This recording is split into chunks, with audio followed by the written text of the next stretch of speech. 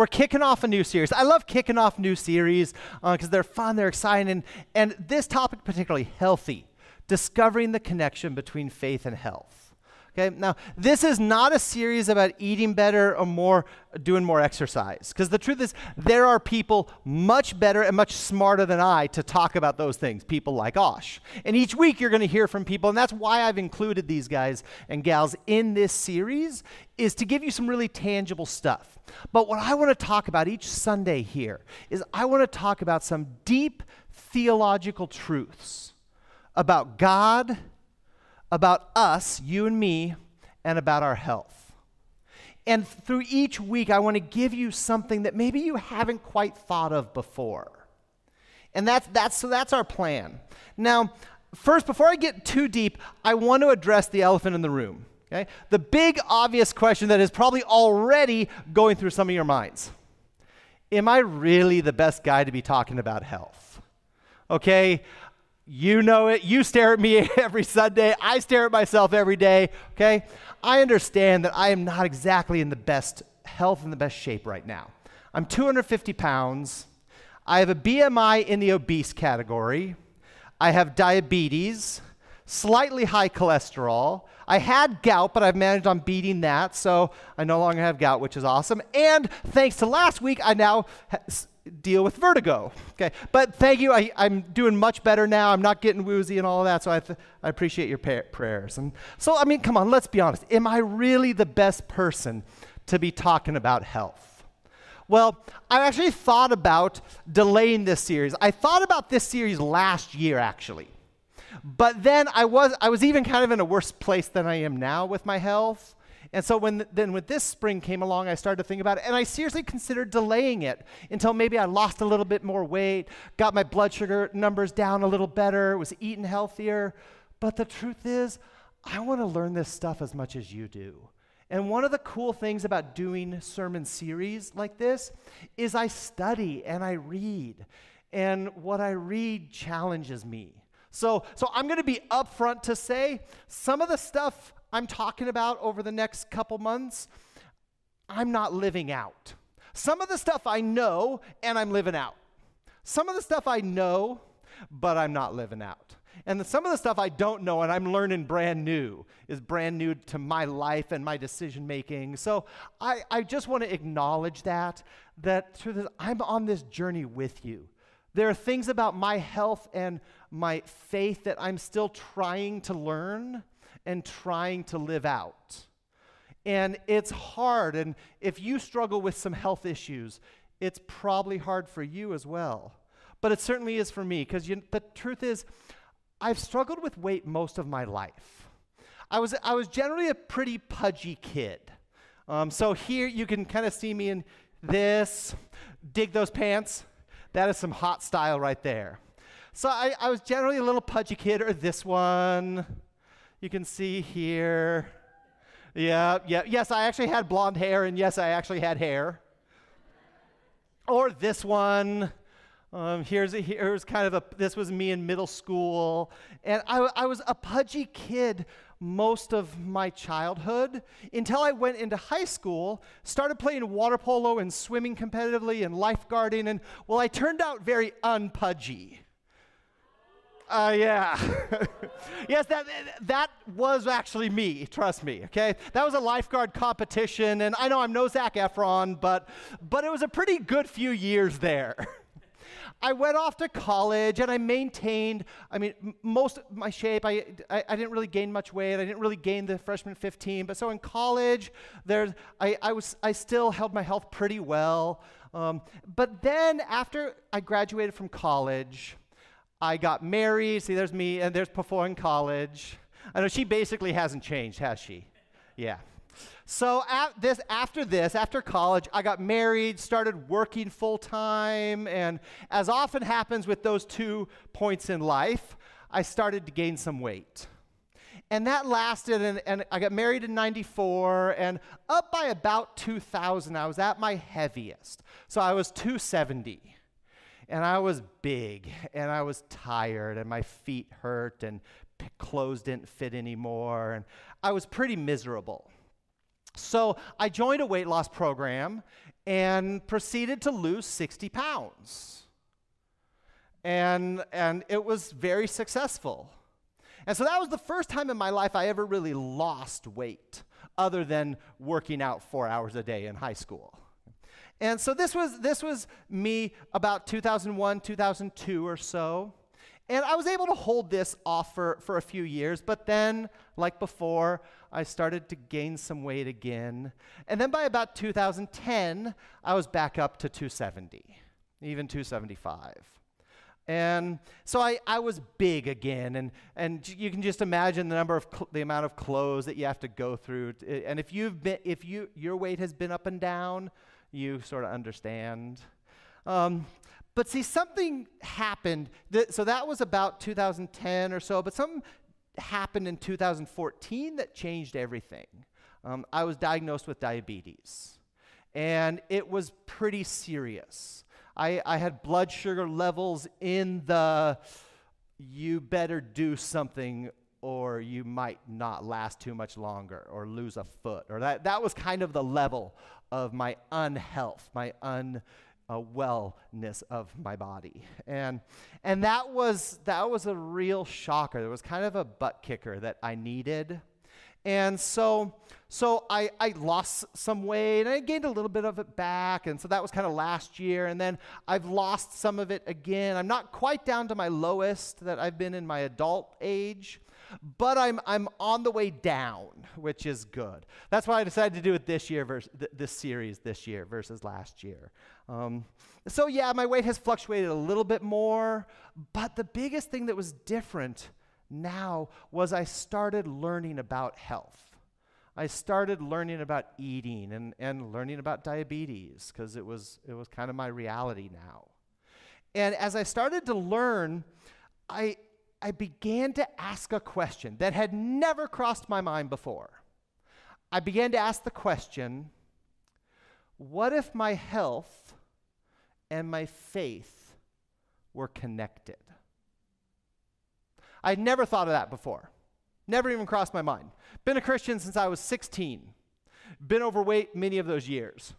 Never thought, what if my health and my faith were connected? So I want to ask you, how do you think about your health? Do you pay attention to it, or do you ignore it?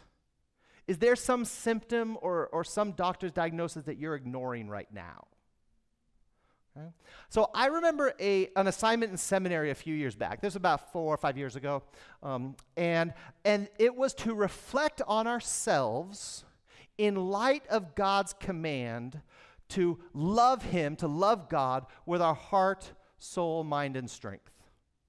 Okay? What Jesus described as the most important command. And that was the assignment. And I remember that my paper was essentially, well, I do great loving God with my mind. I do okay with my strength. I work really hard, but my body's not in really good shape. But I don't do really well with my heart and my soul. And that was the extent of my paper. And I remember talking about these different compartments in life as part of myself. So have you ever thought of yourself like that? As kind of, you have different compartments. So I want to ask, which one of those compartments for you gets the most of your attention? Is there one of them that gets the least? How about which of those ideas is thriving in your life right now? And which of those is kind of hurting? Those were the first thoughts that I started to have about reflecting on my own self and what makes up my personhood. However, there's one big problem with this approach. What if we aren't divided up into little categories like this, where each little part of our person is a separate compartment from the others? And you can thrive in one, but sort of be suffering in another. And you could ignore one and pay attention to the other. What if that's not really how we're made? And that's what I began to wrestle with. Because this is how, for years, for decades, I'd thought about my body and myself, was these little compartments. And yeah, I knew this compartment was hurting, but at least this compartment is doing well, okay? I'm strong on offense, but my defense is weak, but that's fine. That's how I thought about myself.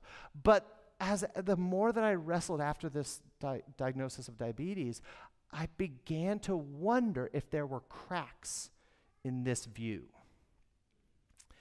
Well, so today, to kind of talk about this idea, today I want to look at two dominant views of self that are present in the Bible. This sermon will be a little different. Usually I like to take a passage and we talk through that passage. I explain all of that. This one's going to be a little different. Okay? So I want to talk about two dominant views that are represented in scriptures. So the first is the Greek view. The Greek view, this is most common represented in the second half of the New Testament. If you think about Paul's letters, Galatians, Ephesians, Colossians, Romans, things like that, okay, those are kind of spoken into this Greek view of self. Now, the second view that I want to talk about is the Hebrew view of self. And this is really best represented in the Old Testament and the Gospels, because those were primarily Jewish-oriented stories. So we're going to talk about those two views. So first, let's start with the Greek view of self. And so this really was popularized by Plato, Aristotle, and Socrates, and it's called dualism. So what dualism, and there are lots of types of dualism for if any of you are philosophy nerds. Yeah, I understand there are lots of forms of dualism. We're going to talk about bodily dualism for right now, or anthropological dualism. And so this one, that the self is made up of two parts. There is a physical self. There's a physical self. It's the body. It's also in some of the classic literature referred to as matter. Okay? So there's the body, and then there is a spiritual self, the soul or the spirit. And we as people, as humans, are made up of those two distinct pieces. And they are distinct, but they aren't equal. Because you see, in Greek dualism, the soul was the real self. The soul was real, it was true, it was immortal, and the body was just a shell. In fact, they described the body as a prison for the soul. So it developed this theory, that this view of people really developed a bias against the body. It was a very strong bias against the body, in favor of the soul and against the body. The spiritual was good, it was real, it was morally superior. And the physical was evil and temporary, it was unimportant. Ignore that and focus on the spiritual, okay? So you get the idea? Body bad, spirit good. There's dualism in a nutshell, okay? Body bad, spirit good. Now, you know what? This philosophy, this Greek philosophy, kind of seeped its way into the church. And the church throughout its history has had themes of this, of dualism. Whether it was from the early church facing some of the first big opposition to the church were known as the Gnostics. And they were a group that had some very heretical beliefs, which meant they were way off. And one of them was this. Also, St. Augustine, if you're familiar with him, one of the great founders of the church, he held a very dualistic view of mankind. And we see this, we even see this, hints of this in people like Luther, in the Reformation. So it's been a part of the church all of these years, for 2,000 years. And you know what? The truth is, I think it's still a part of us. I think it's still a part of the church, and I think it's still a part of Western thought. This idea that in the church, have you ever gotten the impression that your spirit is more important than your body? That's what you want to pay attention to. I mean, line up the number of sermons you've heard about spiritual stuff and about body stuff, if any. So I think this is still very prevalent. And I think this is how a lot of us view our bodies. Honestly, I know I did and sometimes still do. I spend countless hours on spiritual stuff, and even on my own soul, I try to nurture that. But really, I'm spending a fraction of that caring for my body. And so I think some of us, and maybe even a lot of us, still hold this dualistic view. And that our spirit, the spiritual stuff, is more important than our body stuff. Okay? I hold that. It's still deep in me. Even though I know it's stinking thinking, it's still a part of me. And I have to fight against that. Which, incidentally, is actually going to be what we're talking about next week. Next week, we're going to talk about why does God care about our body. So if you're curious about this, come back next week. So that's the Greek view of dualism. And you could see this show up in some of Paul's letters and some of the things that he talks about to directly address this dualistic view of mankind. Now, let's switch and let's talk about the Hebrew view. The Hebrew view of self. Okay? Now, the Hebrews had a much more holistic view of self. Okay?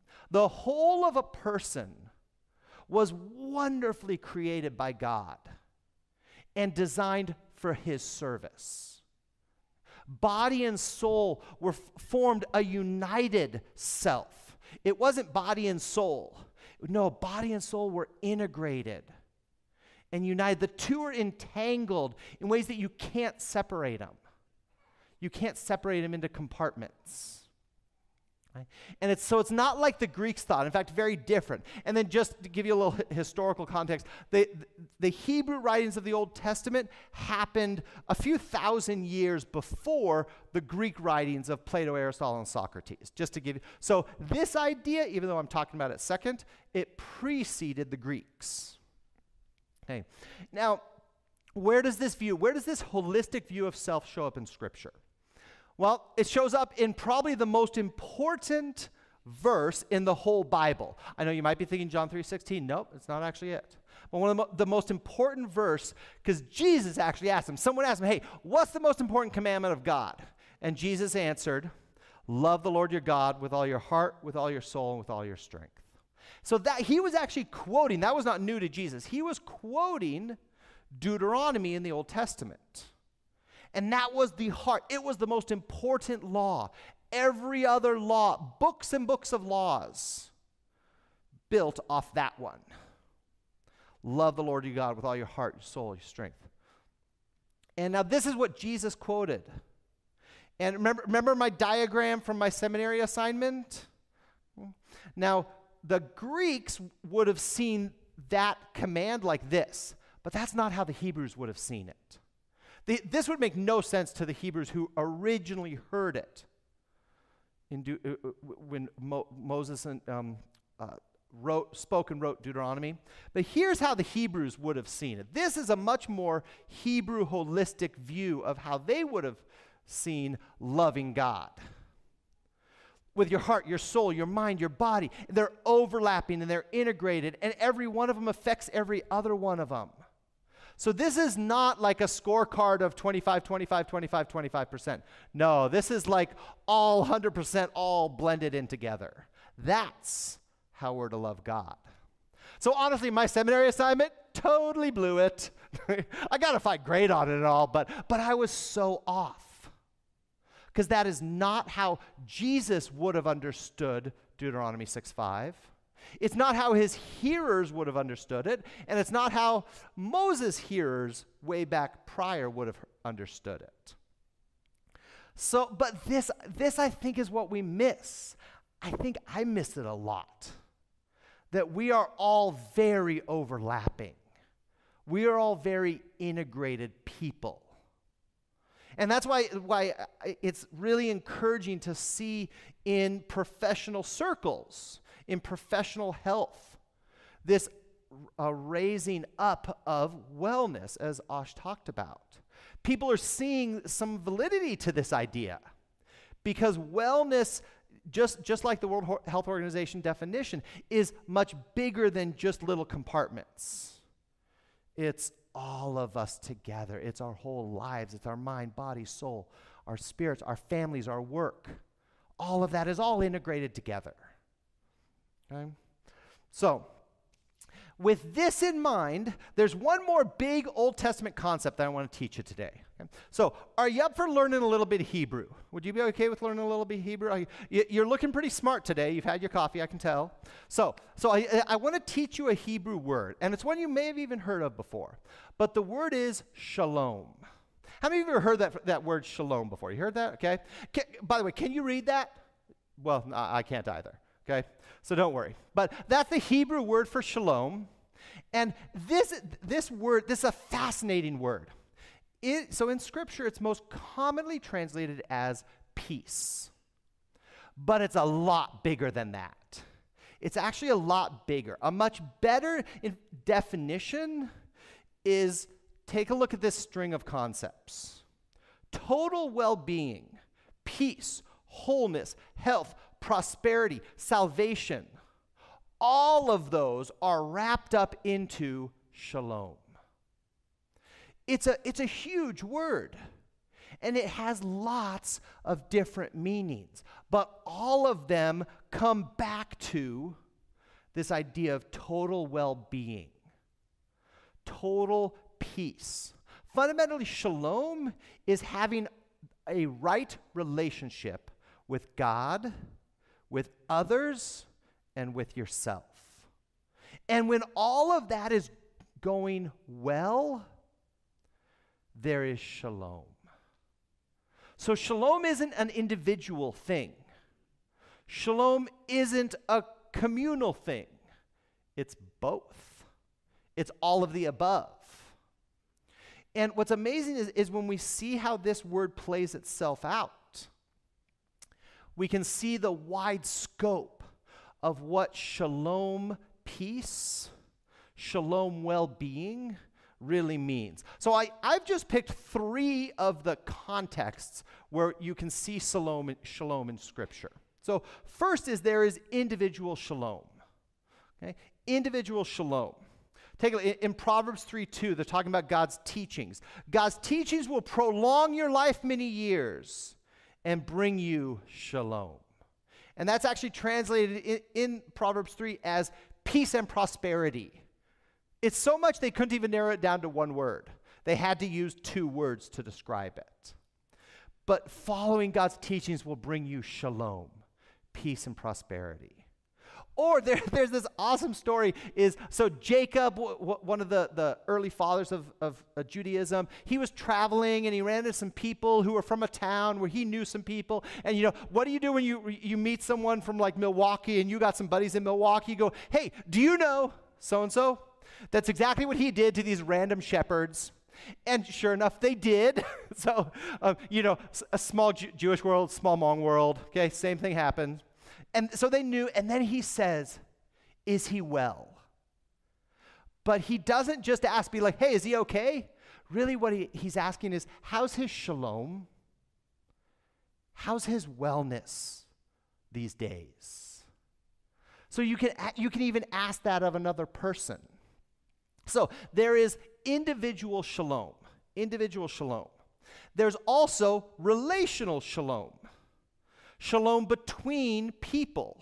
So here, this story in Genesis 34 is about 2 parties who are making a deal. And here's how one party described the other one. These men are friendly toward us. They are shalom toward us. Let them live in our land and trade. Sounds like these are good people. They are shalom toward us. They are good to us. That our relationship is well. There is peace. There is wellness in our relationship. So shalom can apply to relationships between 2 people or 2 families, a husband and a wife, a dad and his kids. So shalom can apply to any of these relationships. Now, let's go even bigger. There's even national shalom. There is shalom between countries. So here King Solomon, the king after King David, was making a treaty, okay, with this city called Tyre. And here's how it was described. There were peaceful relations. There was shalom between Hiram, the king of Tyre, and Solomon. And the two of them made a treaty. So nations, whole nations can have shalom. Okay? So for instance, generally historically speaking, the U.S. has pretty good shalom with Canada. They're pretty low-key folks. They're pretty mellow. We're, well, sometimes low-key, sometimes not. But we've got pretty good shalom with with Canada. Now, thanks to our new president, we do not have good shalom with Mexico right now. Okay? That is not some good shalom going on right now. But so nations can have shalom. And that's just the beginning of it. Almost every context you can think of, you can look at, you can measure the shalom in that context. So these are just three of them. Okay? Shalom can apply to every single domain you have. Okay, so shalom, holistic well-being. Holistic well-being. It can apply to your marriage, your family, your job, or your health. Shalom can apply to your health. So let me ask you the question. This was the title of the sermon, if you saw it online, is how do you define healthy? How do you define healthy?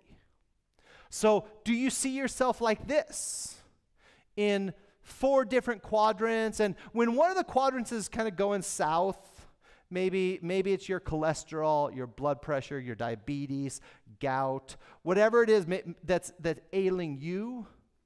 When one part goes south, then the rest are okay. You can still, again, I'm doing well with my heart, but my body is kind of terrible, and the doctor says I need to get things together, okay? So is this how you view health? Where one part can suffer, but the rest can be okay? Or is this how you see health?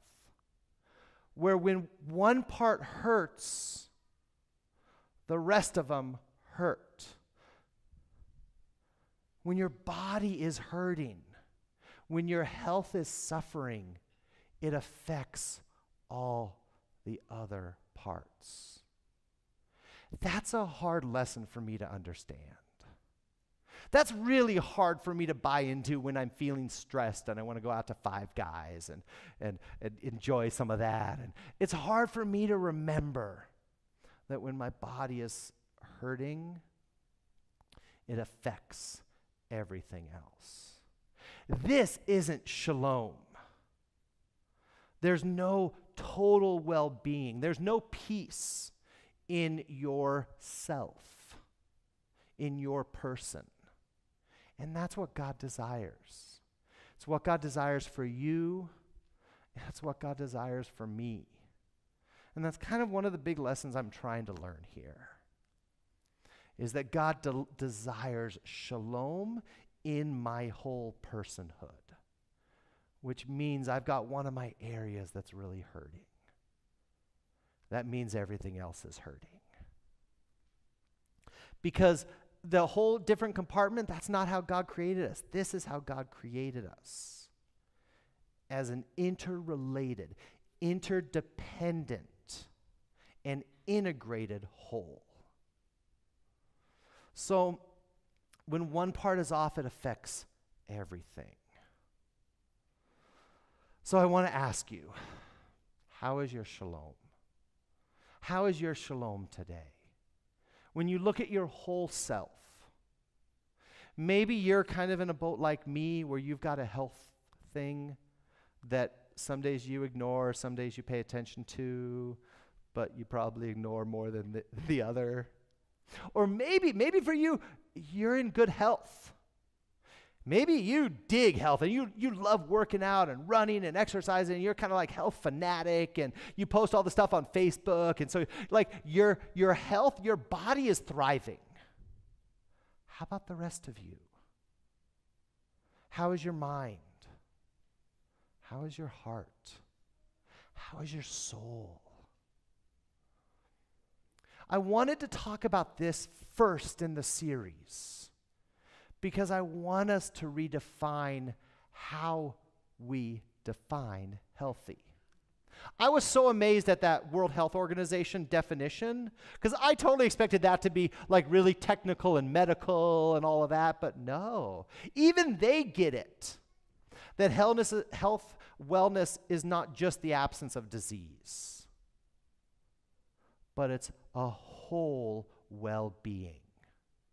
And so I think it's worth us bringing back up this idea of shalom.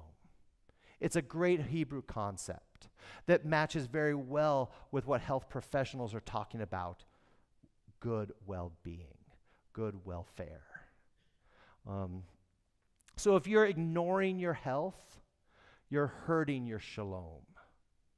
Your shalom is suffering. The gift that God wants to give you is suffering. Because that's how the Hebrews viewed shalom. They didn't see it as something you earned or you worked for. Shalom was a gift from God. It was a gift from on high to us. And we had the joy of living it out. So how are you living out your shalom?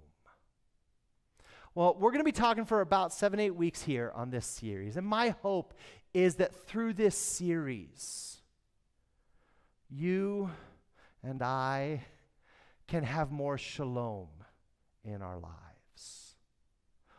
So our whole self thrives, not just one compartment.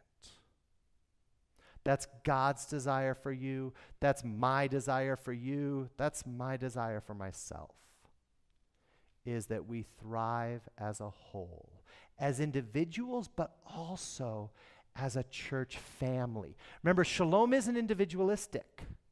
I could ask River Life family, how is our collective shalom? It's a good question to ask.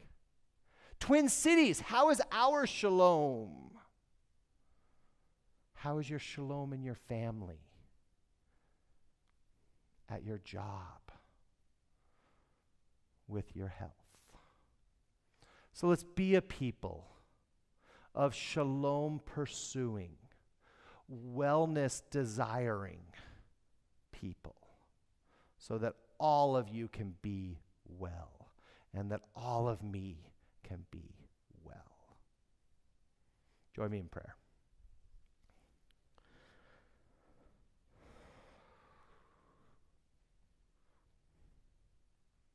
God, you desire well-being for us. You desire peace amongst, inside ourselves and in our families, our relationships, in our careers, in our neighborhoods. You desire shalom. God, it was a promise that you gave to the Israelites, that when we follow you, when we pursue you, when we commit to you, when we obey you, you give shalom. Lord, so I pray on behalf of myself and the whole River Life family here, give us your shalom. Open our eyes to see the areas of our lives that are hurting us. Give us the courage to make decisions and take some steps, even this week, to work toward greater health, greater well-being, greater wholeness. Because your desire is to bring us and make us whole. So let us be a family of shalom today and every day thereafter, God.